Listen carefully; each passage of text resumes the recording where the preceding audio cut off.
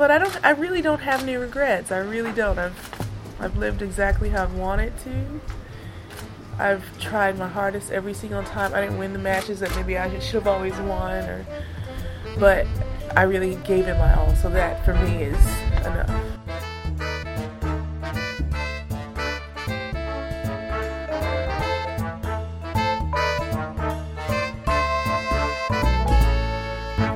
Hello everybody, welcome back to the Body Serve. I'm Jonathan. And I'm James. We are 3 rounds through the French Open. Everybody is at the round of 16, men and women. This is what we get with the Sunday start at the French Open, right? This is Saturday now. Saturday, 8 p.m. Eastern Time, Toronto, Canada. And I have to say, it's been a mostly displeasing tournament.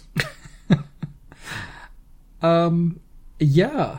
I don't want to cast a pall on the episode, because there's a lot of stuff to talk about, which we will. But I realize that without Rafa here, I don't really like this tournament. Happy birthday. Happy surgery, happy birthday. From your SOAS surgery bed, Rafa Nadal. This is not the typical Rafa birthday situation. No, but honestly, I just realized this is a distant 4th favorite Grand Slam. Like, I just don't really enjoy it that much unless Rafa's winning. I can't say that. I just don't know how Wimbledon comes out of the number 4 spot ever. Really. Well, we're spoiled because of Venus and Serena and their history there. But if not for them, what would our memories be of Wimbledon? Well, yes. I just enjoy watching it a lot more. And that horn chant thing flourish, that ba ba ba ba ba ba ba ba da da. We will never know peace. We will never know peace. It haunts me in my dreams. Right. I just think that Wimbledon occupies this space in our mind's eye, or collective mind's eye, that's not really what it actually is. I feel like we think it's better than it is every year. Okay. And then when we actually live through it, it's miserable. Okay, well, speak for yourself. I'm distant 4th, Roland Garros. But... what is the but? I realized there wasn't a but. Okay, so this is where you are. This is your truth. You're sitting in it currently. We'll start with the men. And before we get into the upsets and whatnot, I think we may just have to induct Frances Tiafoe temporarily, at least, into the Body Serve Hall of Shame, because no. I am disgusted that he was not able to beat that guy today. He had chances. He really could have done it. It's depressing. And now Zverev plays Dimitrov. If he gets through that, he has a really good look at the semis. I don't even want to think about it. Right, but Francis had an opportunity, contingent on what Karen Khachanov did, to crack the top 10 for the first time. He is a top 15 player, has been one for a while. This was a match that was right. I know it's clay, and clay is that guy's best surface. But still, this was an opportunity. Mm-hmm. The ATP tweeted something after the match with the two embracing, and it was captioned "friends first" or some bullshit like that. Just please don't. Well, ATP. Okay, fine, but that's something that Francis himself has played into. Yeah. Repeatedly for a while now. Also another reason why really he is in the Hall of Shame for now. I don't know if I would go that far. He's maybe serving a short suspension. I don't know that you have power to veto this. No, 50-50. I own 50% of this company. I own 51% of this company. Some of the upsets.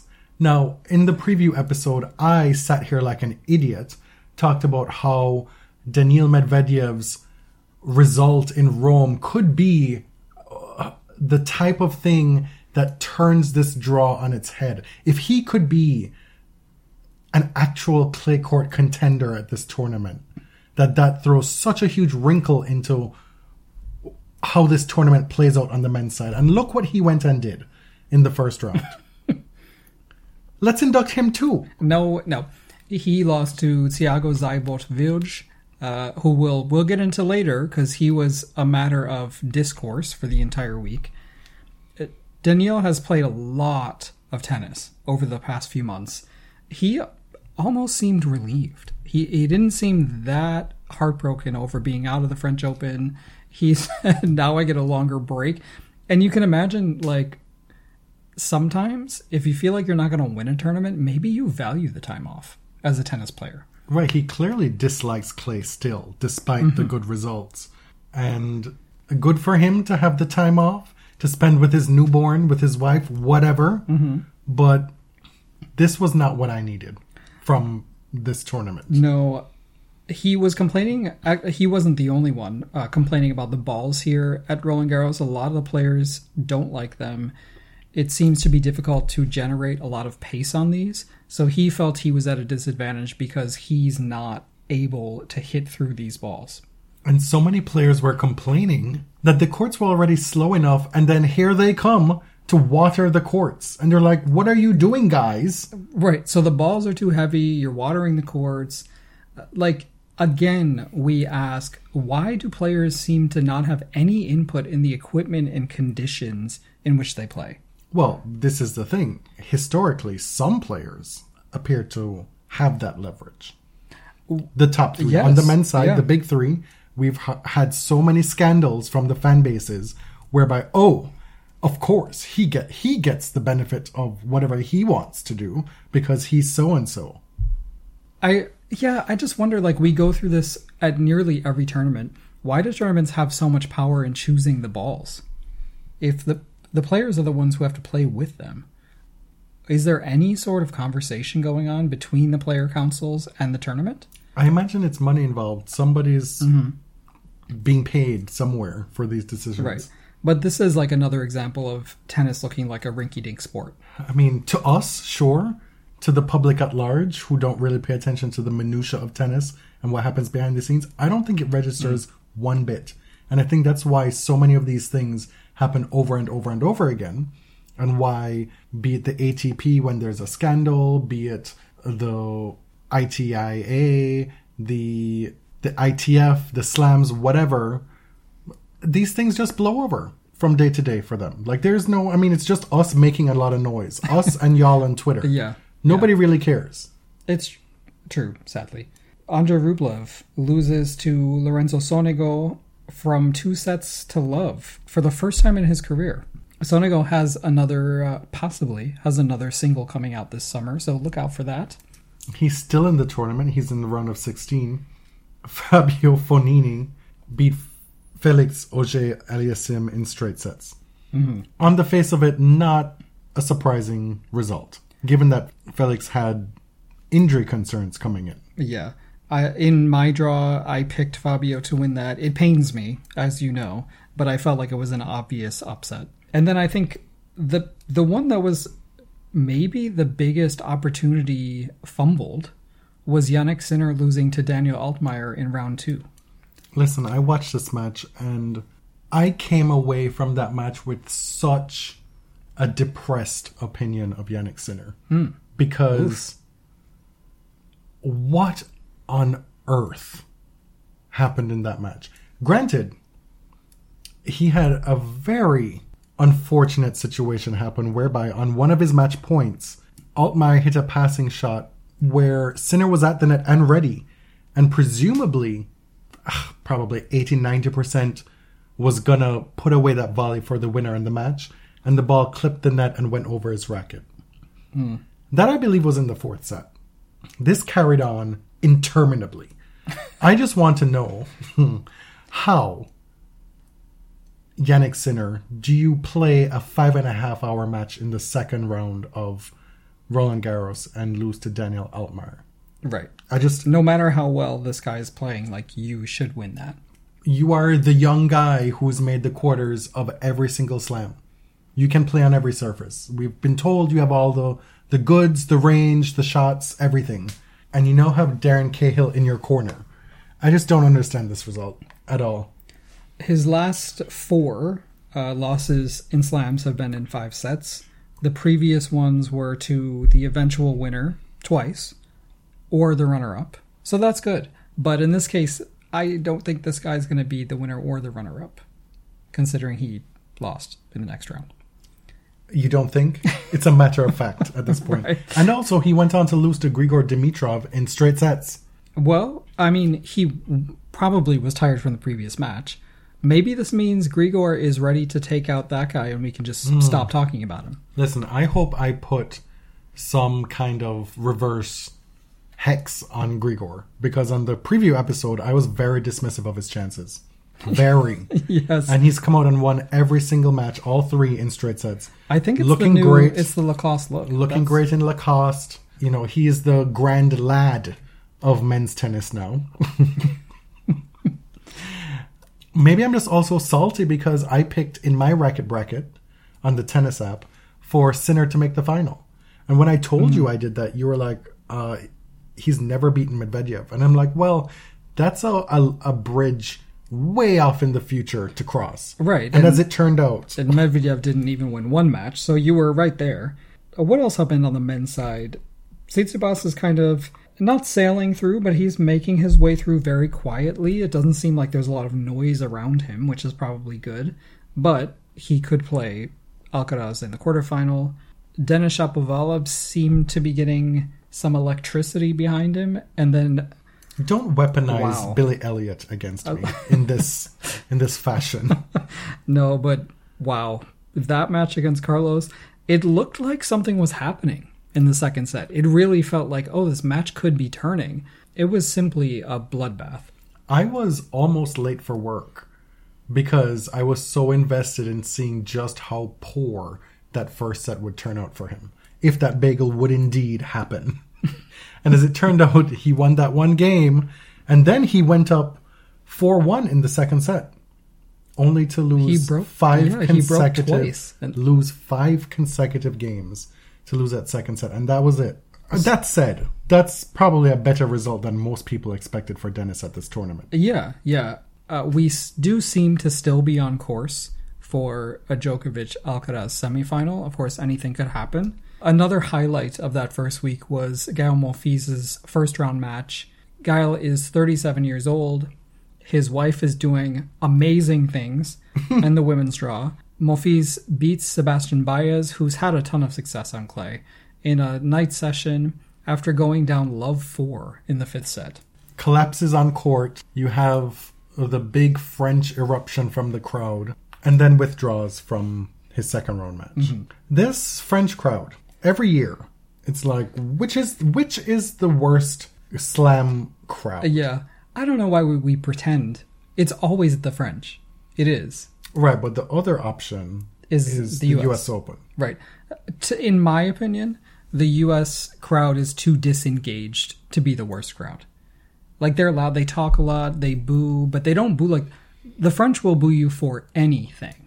For no reason... I'm just saying you haven't been to the U.S. Open, so what's really your That's true, but here? I know New Yorkers. And I get it. Of which you are one.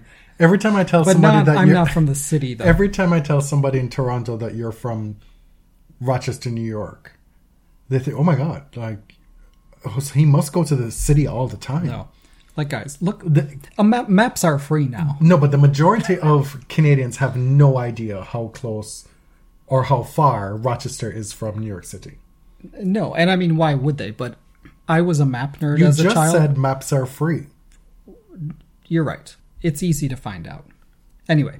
But you will know this year what the U.S. crowd is like. I think in tennis circles, a lot of times the Roland Garros crowd gets a pass because they are allegedly more knowledgeable. Like, they're more engaged in the tennis. They know what's going on. Who said that? People say that all the time. It's like, oh, the French, they know their tennis. That doesn't really... Actually, that makes the infractions even worse. Because they're booing somebody for taking a medical timeout, questioning a line call. It's like, can everybody shut up so the players can talk to the umpire? Nobody can hear. Djokovic was very pissed yesterday. Did you see him? What else is he pissed about? I mean, it's just... Right, but it's just another notch in the, I've dealt with this all my career. I can overcome it. It's like, no, this is France. Everybody has dealt with this. I am just having any number of Mariah make it through hardship songs playing in my head. I can make it through the rain. I can stand up once again. On my own with my metallic button thing on my chest. Oh my god. Where are we in the draw? What's next? There's 16 men left. And I'll tell you who they are. In the top half, number 1 Alcaraz against Musetti. Let me tell you, Musetti is playing serious ball at this tournament. All right. Winning every match in straight sets. I think that's true, at least. But let me check my draw here. This guy, Yes. I don't know how much he can prove a threat to Carlos, but he is fresh and playing well right now. You've got Ofner against Tsitsipas, Djokovic against Varillas, and Khachanov against Sonego. That's the top half. The final 8 men in the top half. As you mentioned, this is careening toward a Djokovic-Alcaraz semifinal. Mm-hmm. And I feel like we're due for it at this point. They've played one time. I mean, we are due for it. Like, these are the 2 favorites for the title. And aside from Tsitsipas, of course, which is going to be a huge hurdle, although he doesn't have a good record against Carlos, it is sort of a softish round of 16, in my opinion. The entire draw on both sides is soft. Yeah. The draws have capitulated on both sides. What's on the bottom half of the men's draw? We have Holger Rune versus Cerundolo, Nicolas Jarry versus Casper Ruud, Dimitrov versus Zverev, and Echeverry versus Nishioka. I've seen people say this is a wide open bottom half. We'll remind you that like a lot of these players have been playing extremely well on clay this season. Jarry especially, Cerundolo, Echeverry has made 2 finals. Holger Rune is the only player to make 2 Masters finals on clay, and he won a title in Munich. Yeah, by ranking, it maybe looks like a surprising result, but I think this is actually like a pretty representative bottom half. Right, so you're saying that you may look at the names and think, oh, ugh. Or like, oh, this could be anybody. But you have the runner-up from last year. Don't discount him. You have Zverev, who's made the second week consistently here. I hate to say this, but he was in the semifinal last year. And Holger Rune, who I picked to reach the final. Oh, you picked him. I did. Against whom? Who did it? Alcaraz. Yeah, who did you pick to win? I honestly don't remember. Okay. Well, of these players, there's 16 left. If I were to pick one to win the whole tournament, it's not going to happen. It would be Grigor. But like who you would like to. I would like to win the tournament. I thought that there's just no way Grigor gets into the second week without playing 72,000 hours on court. But now he's presumably fresh. Yeah. Hasn't lost a set. Who knows what can happen? I mean, we may have to induct him into the Hall of Fame if he wins his next match. Right. No Hall of Shame, because I don't think he's expected to win. No. But Zverev gives you openings. And this is what Francis wasn't really able to take advantage of. On the women's side. Well, we came into the tournament with question marks around the health of Iga Swiatek, and my God, there have been 4 bagels. She has 6 sets and 4 bagels. She's lost 8 games, and 2 of those sets were 6-4. So it was 6-4, 6-love, 6-4, 6-love, 6-love, 6-love. You memorized that? Because it's crazy. Well, now I have to go fact check this. I don't know if you saw this. She was asked in press today, like a 12-pronged question about the bagel factory. And first of all, she asked the reporter, can you just ask me one question at a time? Fair. And then the reporter was asking like, okay, online people love to joke about the bakery, the bagel factory. And the reporter was asking like, who else do you think could join your bagel factory, whatever? Who else could she bagel, or who else could bagel? I guess as efficiently. Could bagel, yeah. And she said she felt that the question was disrespectful. Oh, and I was like, "Ooh!" And essentially, what's the premise of the disrespect? Like, I'm just going out there to play. I don't like celebrating. Kind of, she's not trying to humiliate anyone or laugh about beating someone badly, right? Like everybody's going out there and trying their best. So she felt the premise of the question was like, ick. Okay. That's a credit to her. Right? Babs Krejcikova.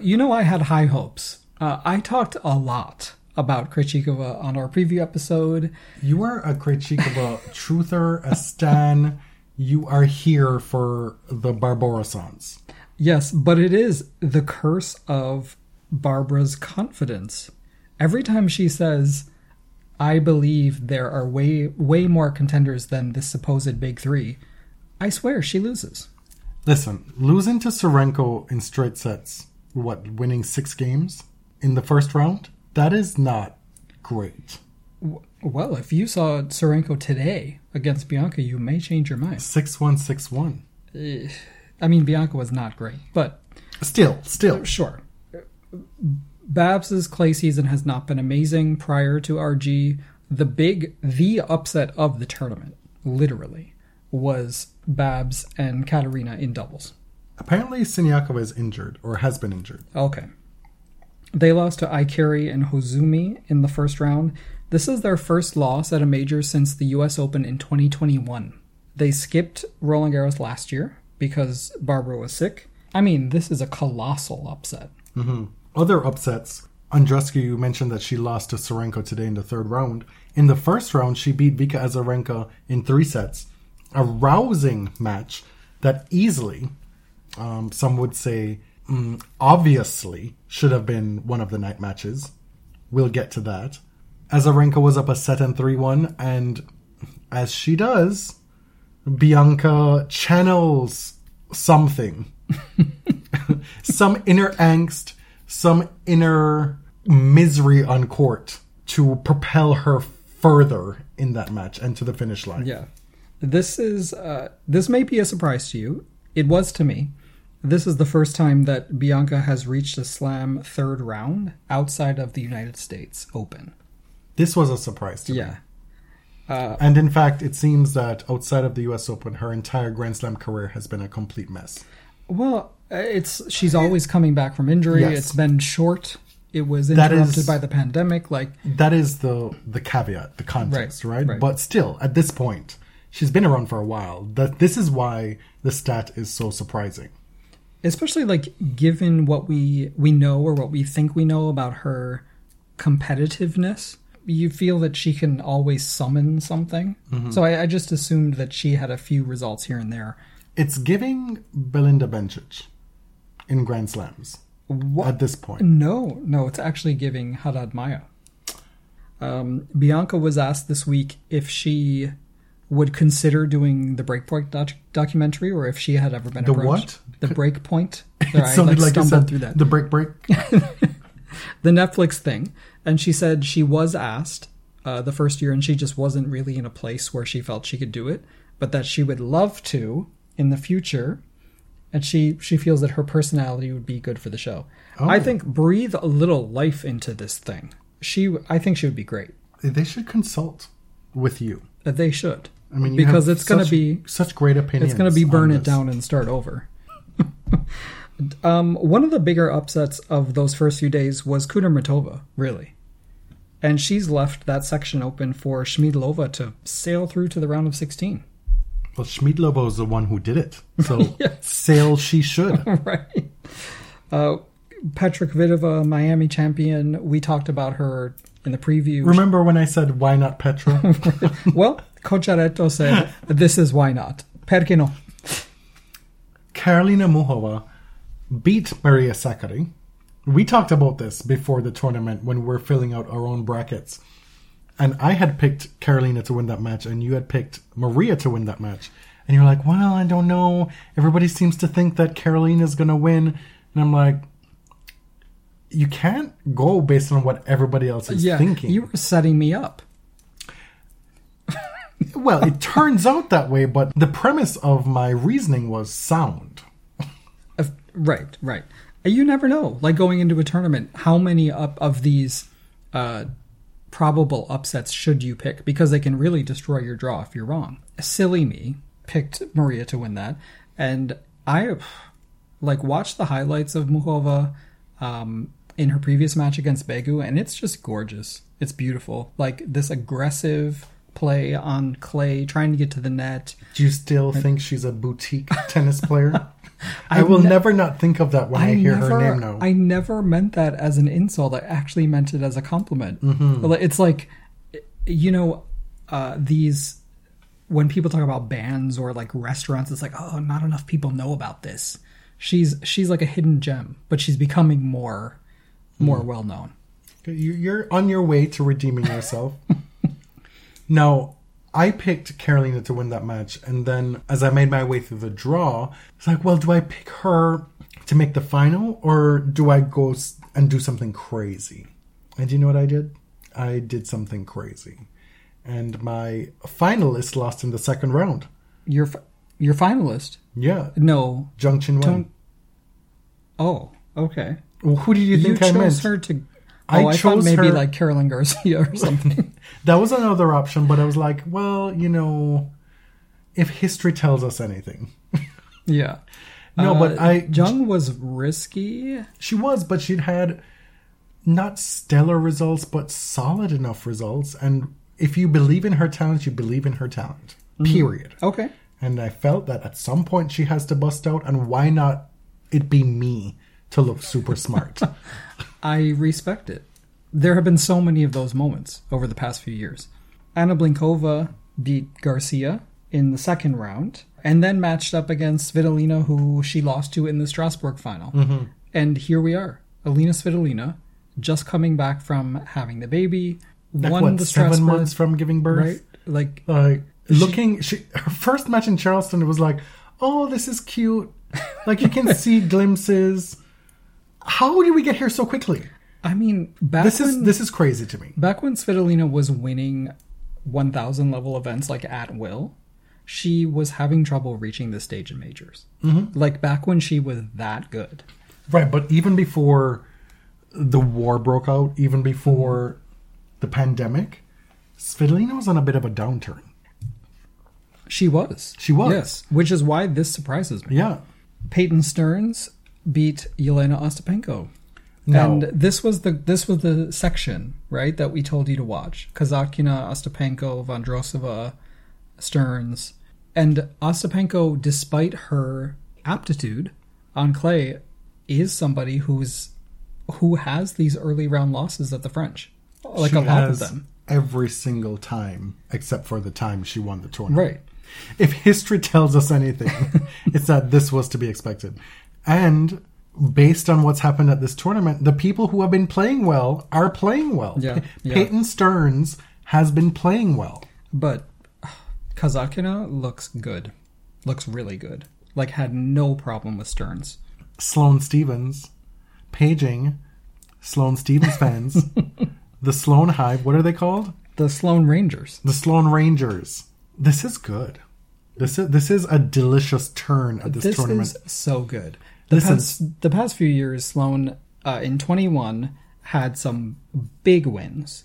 And then last year reached the quarterfinals. Mm-hmm. Like, this is what she does. Right. This is her best tournament, consistently. This is the 9th time she's made the 4th round at the French Open. She's a finalist before, quarterfinalist last year. Her game makes sense for the surface. Yep. Her best results have come on hard courts, but Sloane Stephens seems tailor-made for this tournament, and she loves it. And she can be in the wilderness and still come into Roland Garros and play extremely well. She had a good result the week before the French Open. She won that Challenger and Saint-Malo. She is building as much as historically Sloane Stephens can build from week to week. It's often very piecemeal. Sure. But and she will have to play Sabalenka in the night match on Sunday. The very first women's night match. The second ever women's night match at the French Open. But she's giving everything at this tournament. She's giving you the looks on court. Seemingly a different color dress for every round that she plays. I'd like to see all 7. I know you tweeted that. Yes. She's giving in press, and she's giving in her game. And she's giving in beating Yulia Putintseva again. I think now they finally have an even record. Right. She's prepared for the scammery, the wiggery, the giggery, the tomfoolery. We have done many things on this podcast. It's been 9 years. I should hope we have. And there are things that we're proud of. Things that I think when in 40 years, people are looking back to do some kind of research as we've done in the last few years. They may reference us and stuff that we've done. Oh. Right? Oh, I maybe, hope so. Maybe. But I think one of our lasting contributions to the sport of tennis will be asking Sloane Stephens about what it was like to play Putintseva in Cincinnati a few years ago. And her saying late at night, after surviving that wiggery and giggery, that if it's not one scam, it's another. I've seen that referenced so many times in the last few days.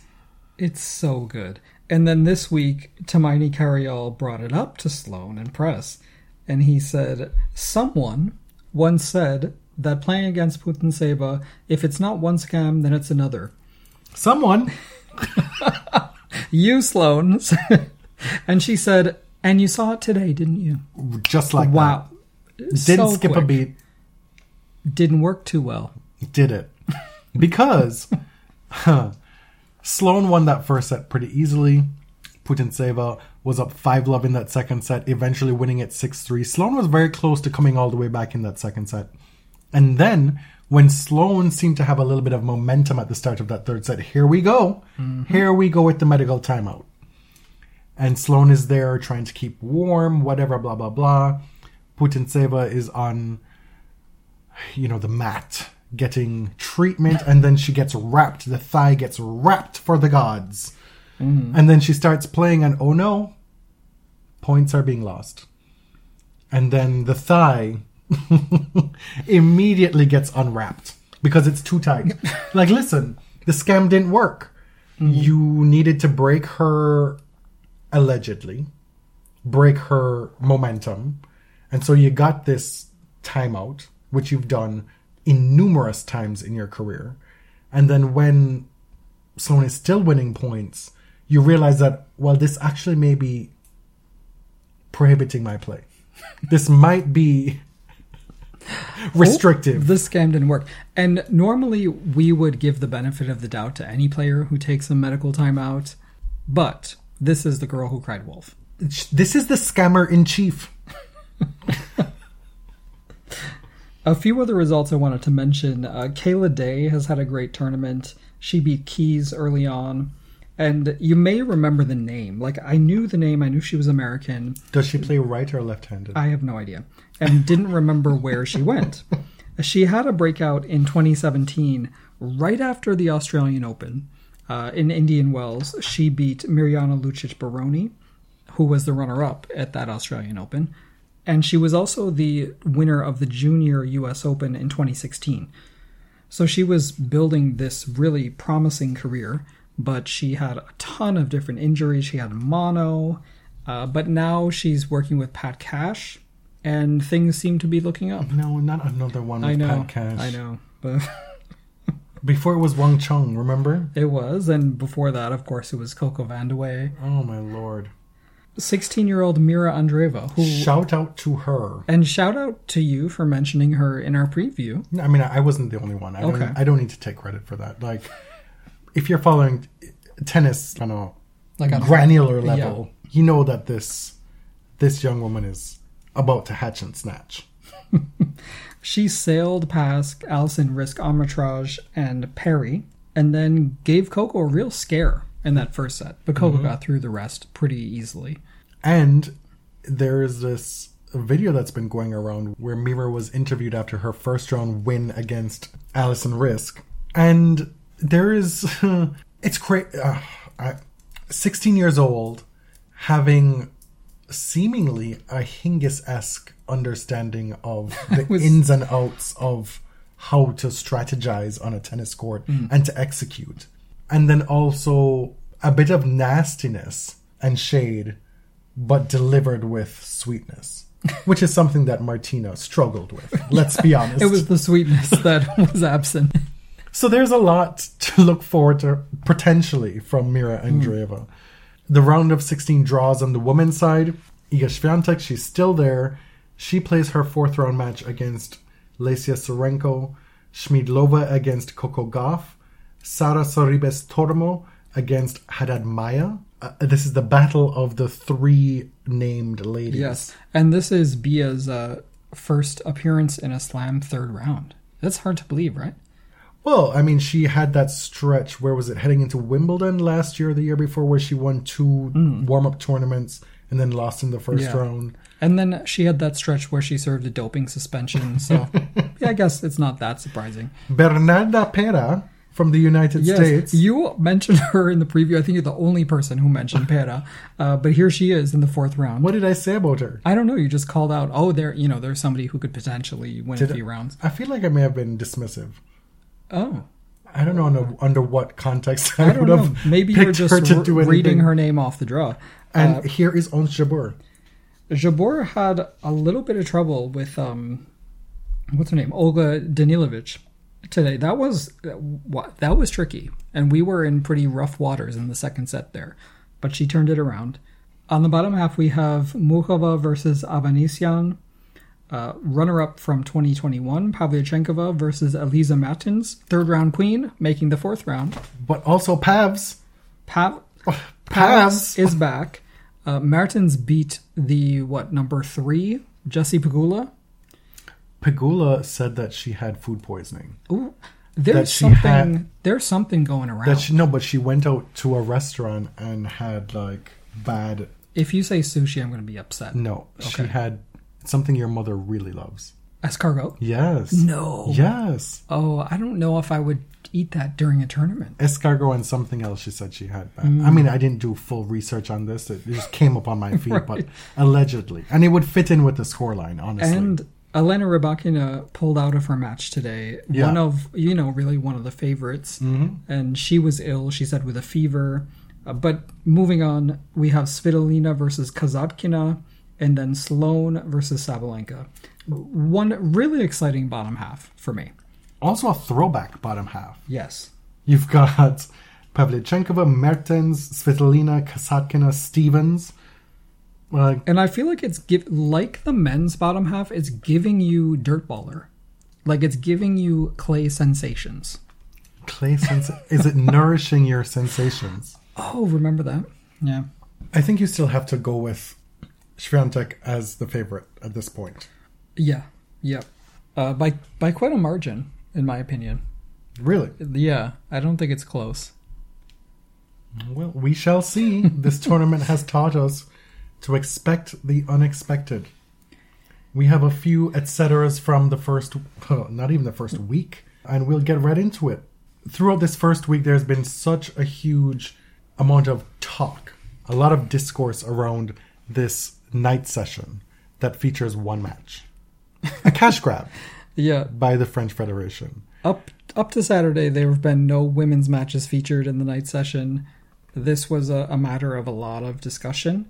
There will be one on Sunday, Sabalenka Stephens. I mean, we got Zverev Malkin. Right. Happy for those folks who paid for those tickets, honestly. I think my position on this is I reject the premise. I don't even want to get into the discussion about equality versus women and men's matches when this session is so flawed and so clearly created out of greed. It should not exist. Like, it's a bad value for your money. Don't go.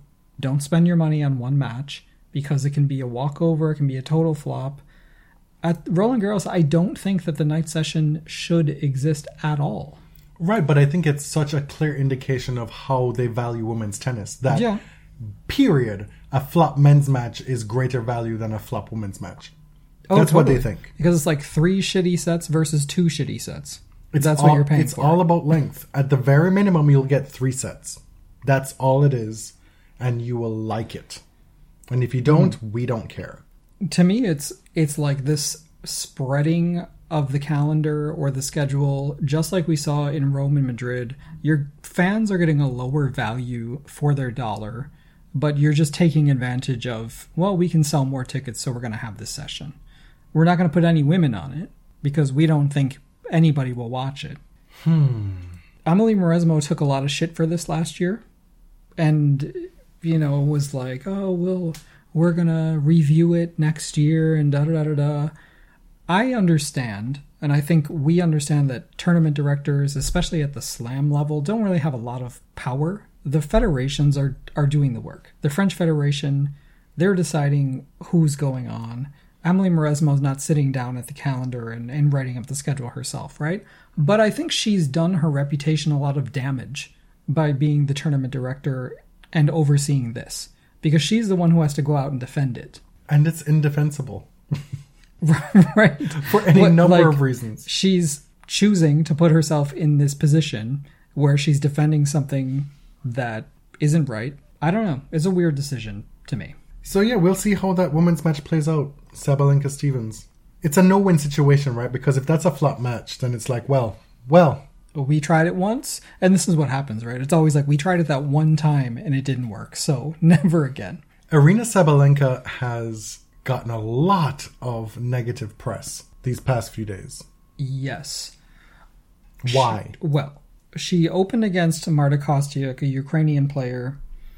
Marta and the Ukrainians do not shake the hands of Russians and Belarusians. We know this. This has been going on for months. The crowd started booing at the end of the match. Aryna thought it was for her and did this sort of theatrical bow thing. But Aryna has, she's been hounded by this one journalist in press. In her first match, this journalist, I counted, spoke for 70 seconds, accusing Sabalenka of a few things, of kind of cozying up to the dictator of her country, Lukashenko. She was probing the answers she's given about whether she is for or against the war, because Aryna has said that no athlete is pro-war. She didn't say that I am against the war. Like, she didn't say it that directly, right? She's also said dismissively that sports shouldn't be in politics, which, if you listen to this podcast, you know how much that grinds my gears. Well, they are. And on the same day, Djokovic injected politics pretty heavily into tennis. And then, of course, denied that that was political. So there's two things at play here. There is this idea that what can Sabalenka really say? How far can she go to speak out against Lukashenko and Belarus, her home country, and its involvement in the invasion of Ukraine without endangering her family? There's that idea. There are folks who give her that grace. And then there are folks who say, well, your actions don't allow me to grant you that grace. Because you've sat down with him, you've hugged him, you've said things in support of him before. So what is it? Right. But where I stand is, and I don't know how much of a firm stand it is, but what kind of irritates me is that there's an inability of Aryna to communicate with a deft touch on this issue. I think there is a needle to thread. There's a way to go about it where you acknowledge that there are your peers who are seriously struggling, and that supersedes whatever inconvenience you may experience by having to answer these questions over and over and over again. And when you go and win your match, and then you're interviewed by John Wortham on court afterward, and then you kind of do a kiss-off glib, well, they're gonna do and think what they want anyway, so whatever. Which is tantamount to what she said. Right. And may have been verbatim. In press to that one journalist, she said, basically, you're going to write what you're going to write. So I've answered this question a lot of times. I don't know if it's a language thing, but a few of her quotes recently have come off as a little bit dismissive. I'm not going to sit here and condemn her, because I really have no idea what it's like to live under an authoritarian regime. I really don't. But the things that people are upset about is like many photographs of her with Lukashenko that have gone viral since this happened. A recent open letter. They may have gone viral, but they've existed for a while. Yeah. This is not new stuff. Right. So it's not like these questions are asked without premise. No, it's not like, oh, you happen to be from Belarus, what do you think? It's also, you are from Belarus and you have been seen, at least superficially, kind of buddying up with Lukashenko. You signed an open letter in support of him recently. These are reasonable questions, in my opinion. Like, this is what a journalist is supposed to do. If you don't want journalists at slams, then fine. Like, it'll all be PR from now on. You just want canned responses, great. But this is what journalists are trained to do. You are not a serious person if your immediate response is, Oh, well, that's just a gotcha question. Like, or are you Sarah Palin?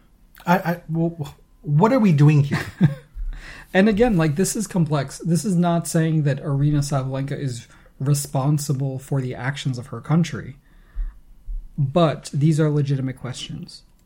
I think that any player from any country who's showing aggression and invading, Americans should be asked these same questions. They're not, and they won't be, and that's unfair.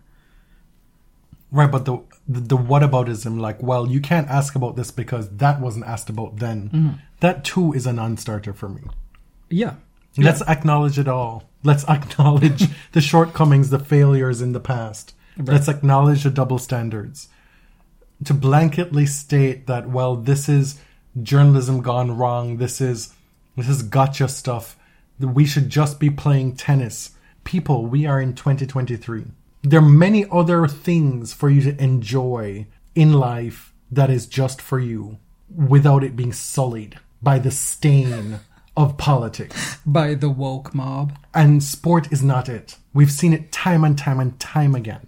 Just enjoy what you enjoy. Like, I can't.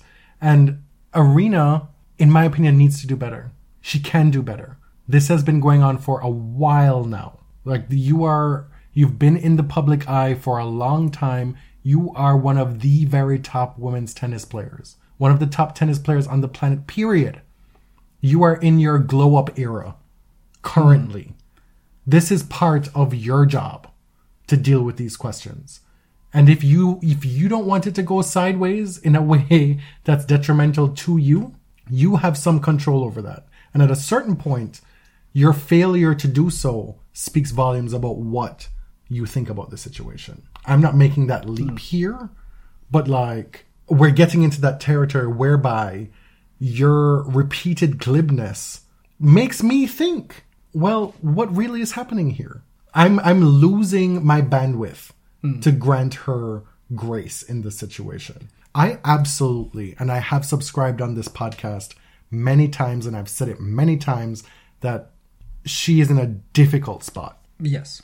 And we don't know what those ramifications are for her. But as I said, there is a needle to thread. I think it boils down to she's getting bad advice. I don't think her team is doing her any favors here. There has to be a PR company out there who can help her navigate this. Because it is not easy. And like, I have sympathy for her, right? She gets these questions at every tournament. But yeah, the answer that like no athlete is pro-war is disingenuous because it's not true. Let us segue then to Novak Djokovic.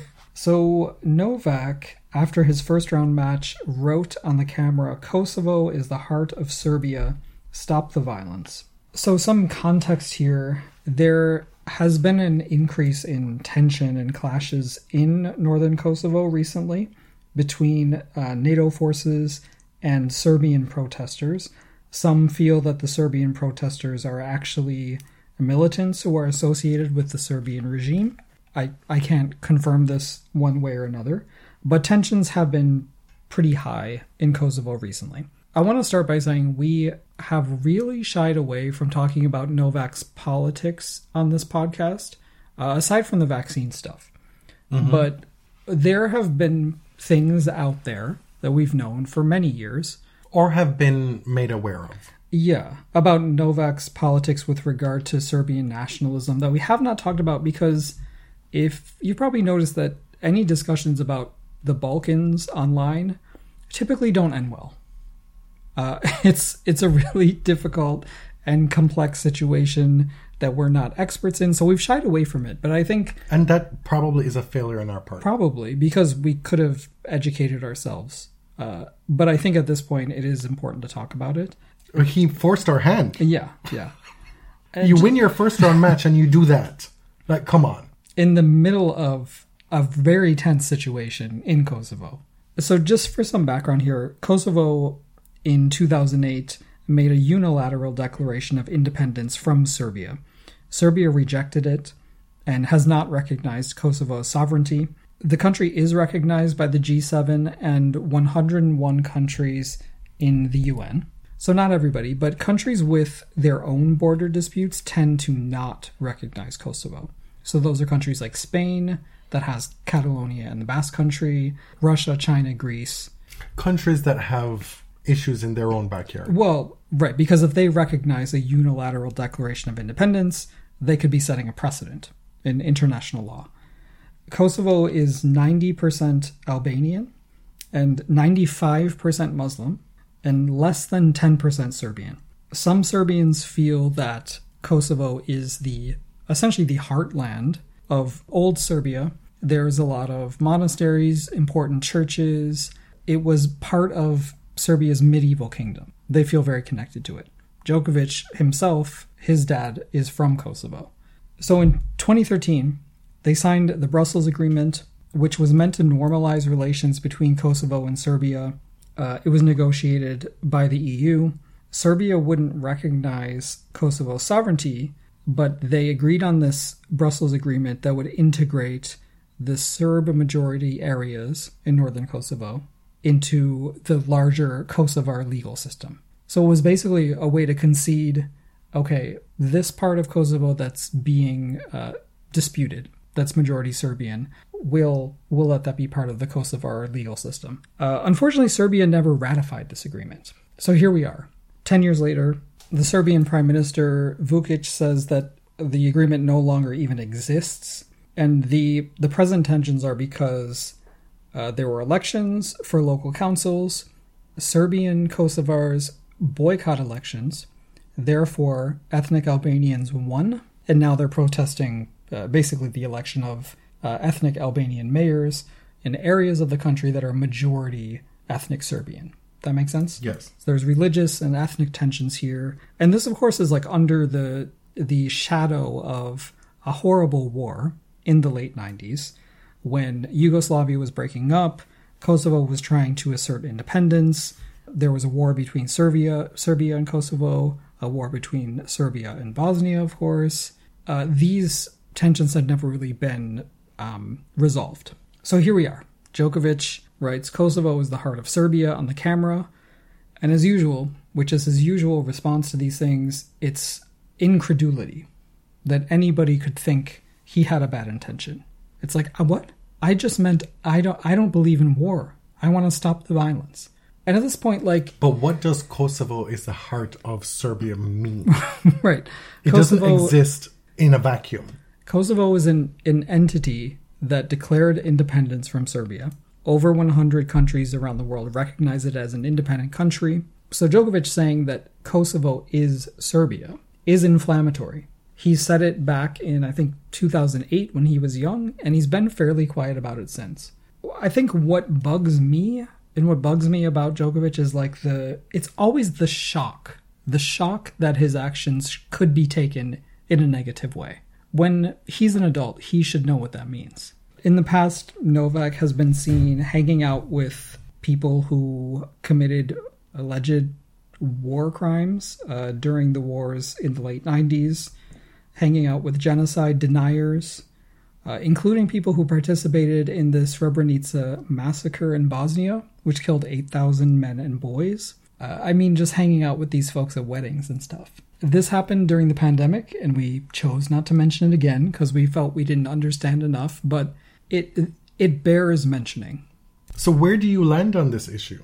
I don't want to be like a pardon the interruption Stephen A. Smith kind of thing here. Yeah. But you've laid out a lot of mostly facts here.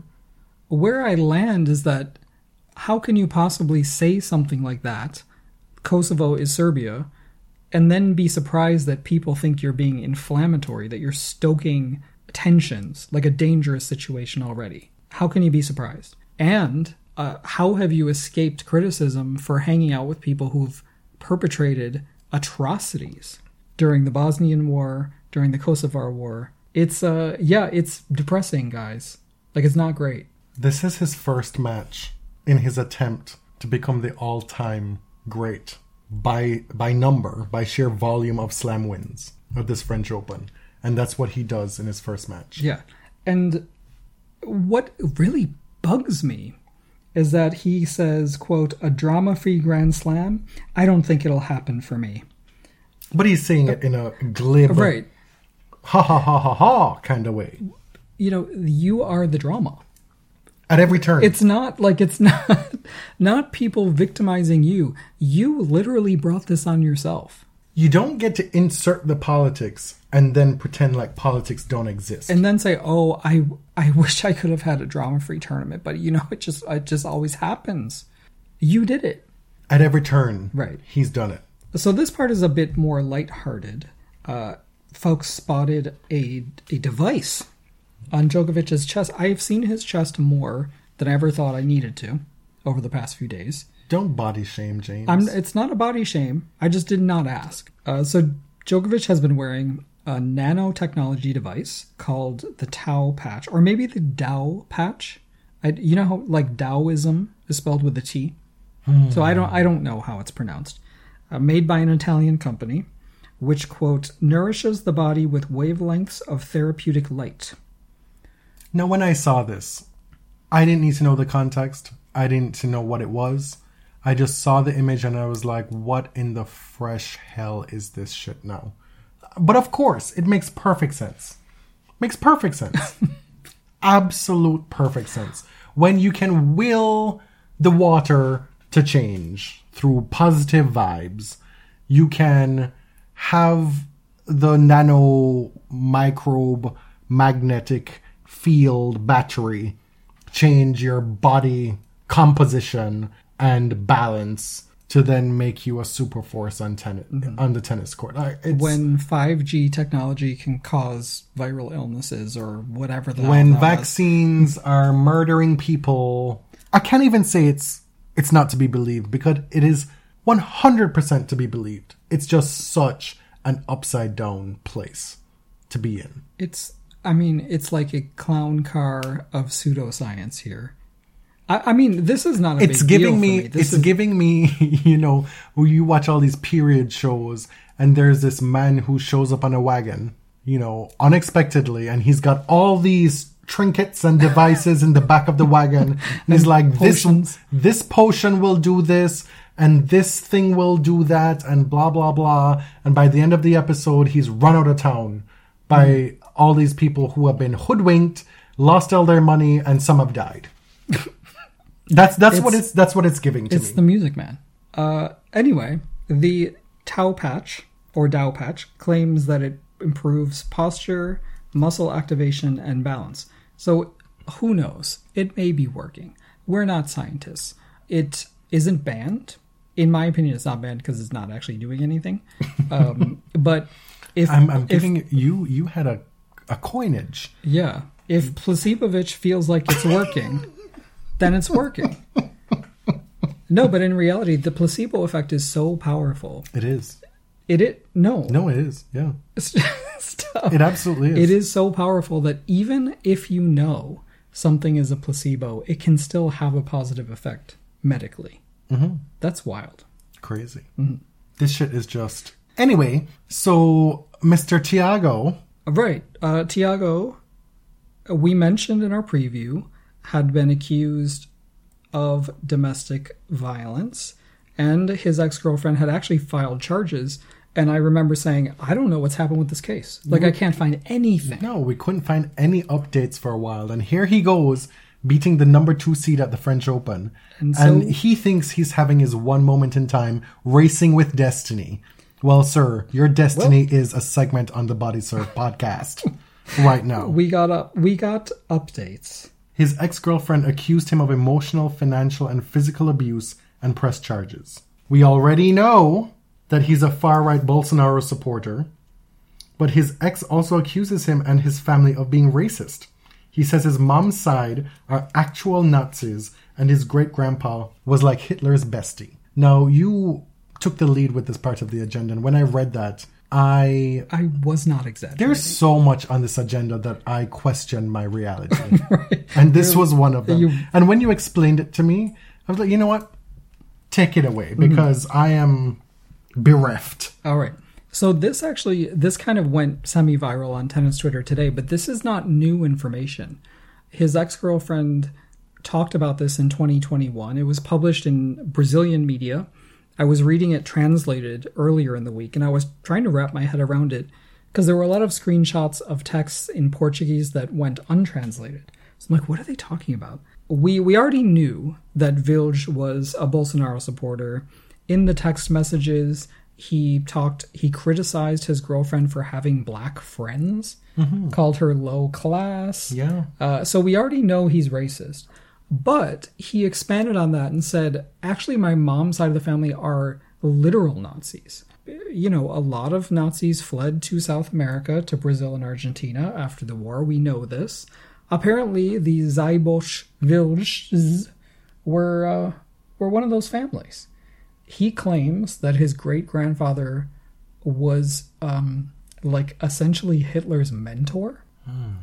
Weird shit. Really just uncharted territory for tennis. And so he's asked about this domestic violence case in his press conference.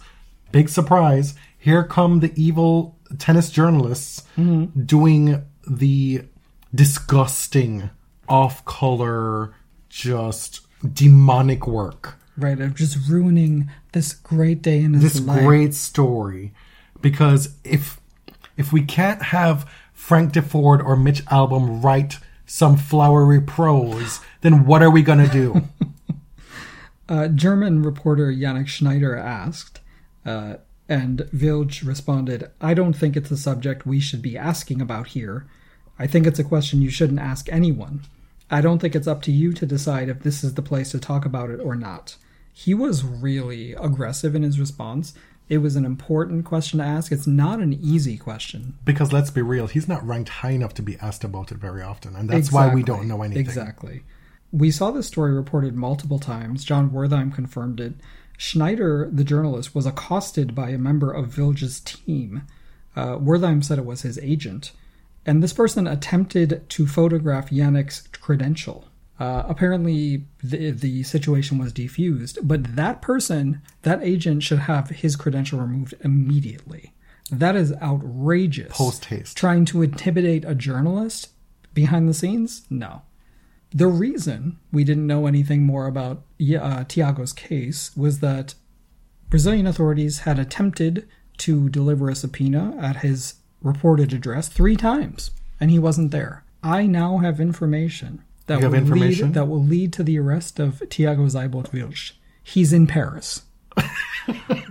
Go get him. It is just one almighty mess after another. It's important to note that the overall tone, if that wasn't conveyed in your description of the press conference, was incredibly dismissive. Yeah. And nothing about that response gave me any assurance that this was an innocent person. I'm not saying he's guilty, but... May not be guilty of this, but he is racist. That Hitler story is just...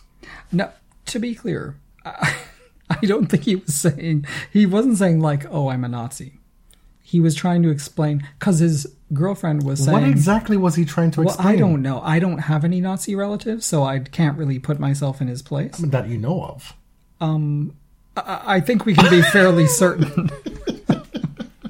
we were on the wrong side. Do you have any Mussolini relatives?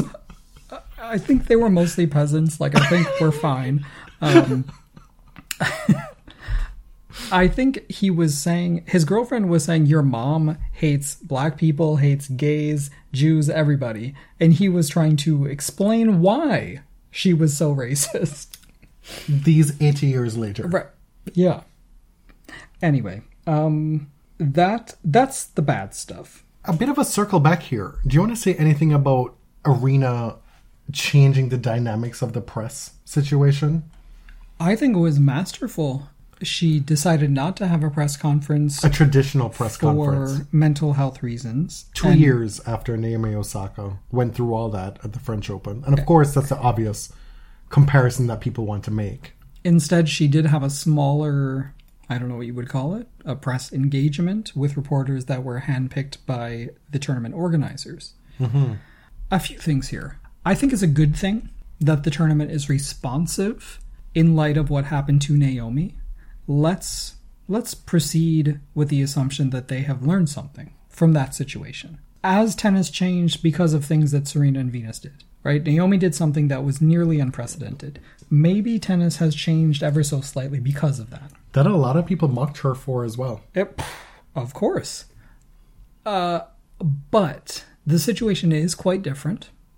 I don't think that a player should have to sit through that shit if they don't want to. They can pay the fine and they can not have a press conference. I mean, that's always the rub, right? It's like, right. Well, how dare you put them through that? But they do have some choice. And yes. Especially a top player. Let's be real. It's only the top players, unless you're Thiago, who has like a case in Brazil and you're ranked 100 and something.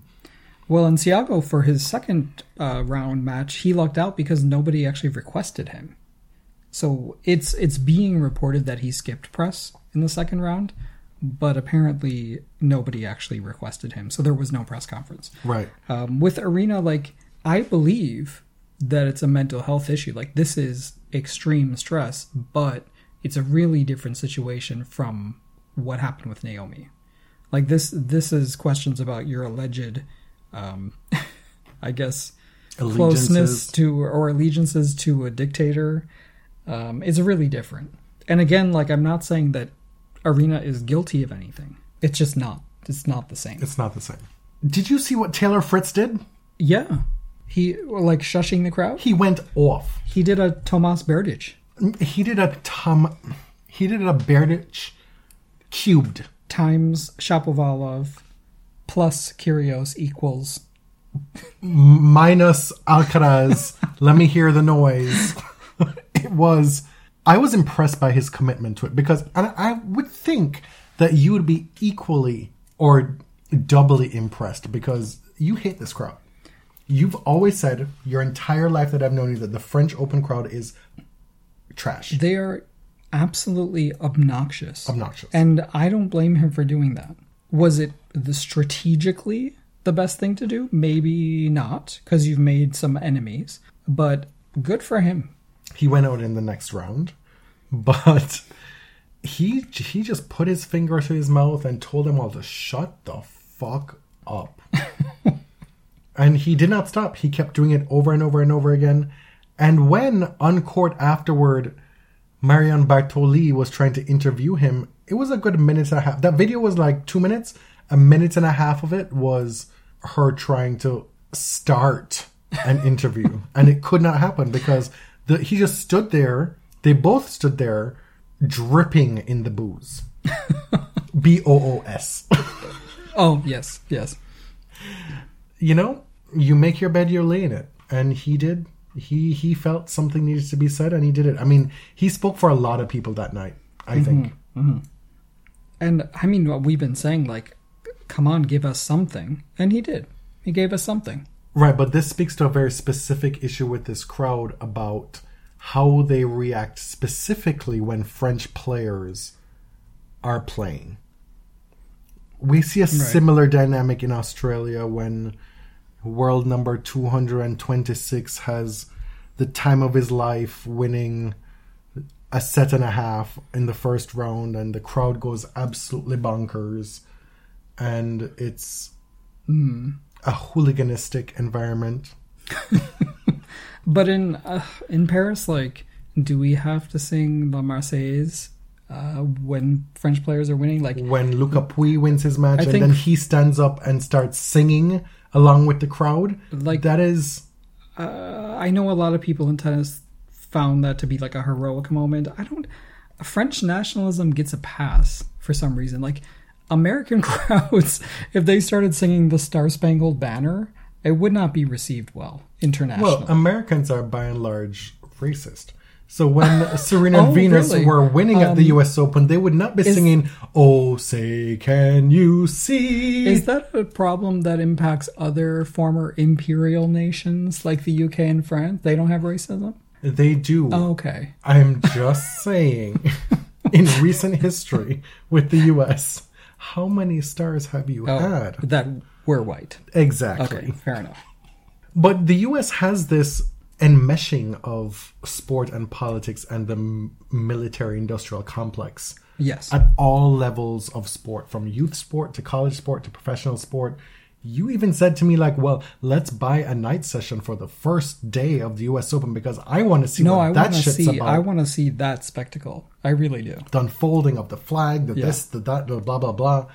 I'm like, okay, sure, go for it.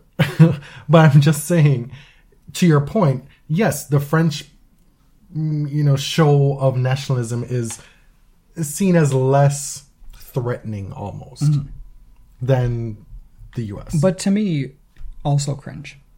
They're both barf-worthy. For me. Right. I did not find anything about that appealing or inspiring. It was entirely cringe. Okay.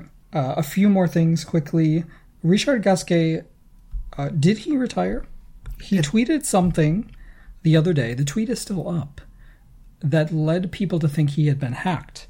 Because it said, I've retired from tennis and I'm launching this partnership with some cryptocurrency. Mm-hmm. And I would like you to support this crypto the same way you've supported me throughout my career. So I don't know if his account has been compromised or if that's really him. I guess we'll find out. Let's talk about the looks. We mentioned Dimitrov is now with Lacoste and is just killing it. It looks great. I mean, he's basically the person who Lacoste was designed for. Not that other one. Well, I mean, Grigor is just more willing to wear the more out there designs, I'm just thankful that we have some kind of positive association with the crocodile now. The Bidu Badu pastel tone color blocking, like, I'm into it. That is really cool. The men's look has that kind of onesie illusion. It's not really a onesie. It's a two-zie. It's a shirt and shorts, but don't do that. But it evokes Francis Tiafoe's Australian Open kit that looked like a jumper. Liam Brody, we talked about this in the last episode. Liam Brody wore it in qualifying, lost, and Andy Murray was roasting him. Andy Murray was wrong, clearly wrong. Not for the first time that episode. Yeah. It's been worn by Matt Ebden, Wesley Kuloff, Nuria Parisas, so it's still got a hipster vibe to it. Does Matt Ebden know that those colors could be homosexual? And that this is June and this is gay month. This is queer month. I don't know. This has all the letters going up in unison this month. For context, you're saying that because he's part of Margaret Court's church. Has been. Right. Maybe he's seen the light. I don't know. We talked about Sloane's many colors. The Nike white and green striped dress, you hear say it's okay. Nothing groundbreaking but a clean look. Yeah, Bianca was wearing this. I think, I want to say Danilovic was wearing it too. It's a great fit. It looks classic, clean. It's nothing too exciting, but it looked good. If you follow this show for a while now, you know that I'm partial to anything black and white. I was very into the Ben Shelton, Iga Swiatek look. Oh, I was not. That had the black vertical stripe over one shoulder. You were very unimpressed by it. It's very basic to me. I liked it. What can I say? That's fine. We talked about Rafa. It's his birthday. He also had a surgery on his birthday. It was an arthroscopic, they were going in there to see what was going on. Was it his actual birthday or was it June 2nd? I don't know. It was close enough. Mm-hmm. While they were in there, they found an older injury to the labrum, which is like a cartilage. Fixed it. Rafa's socials are badly curated, so this was released in Spanish. So I had to translate it. I don't know what they did to the labrum or the psoas, but it's going to be a 5-month recovery. And it so happened that 2 days ago you couldn't translate anything on Twitter because that was down. Right. An update on Mikael Ymer about the lumberjacking, the umpire's chair. He was fined about 40,000 USD for the incident, and it was similar to Zverev's fine. That's it. That's it. Yeah. And that's the final utterance on this podcast. This is episode 304 of The Body Serve. My name is Jonathan. You can find me on Twitter at tennis_John. And I'm James at ElliotJMR. 2 L's, 2 T's. Who knows what week 2 of the French Open will bring, what it will wrought, what it will ring? I don't know. I don't know the conjugations of... You are the English... Major. What will happen? Yeah. But we will be back. And till then. Thank you. Thank you very much.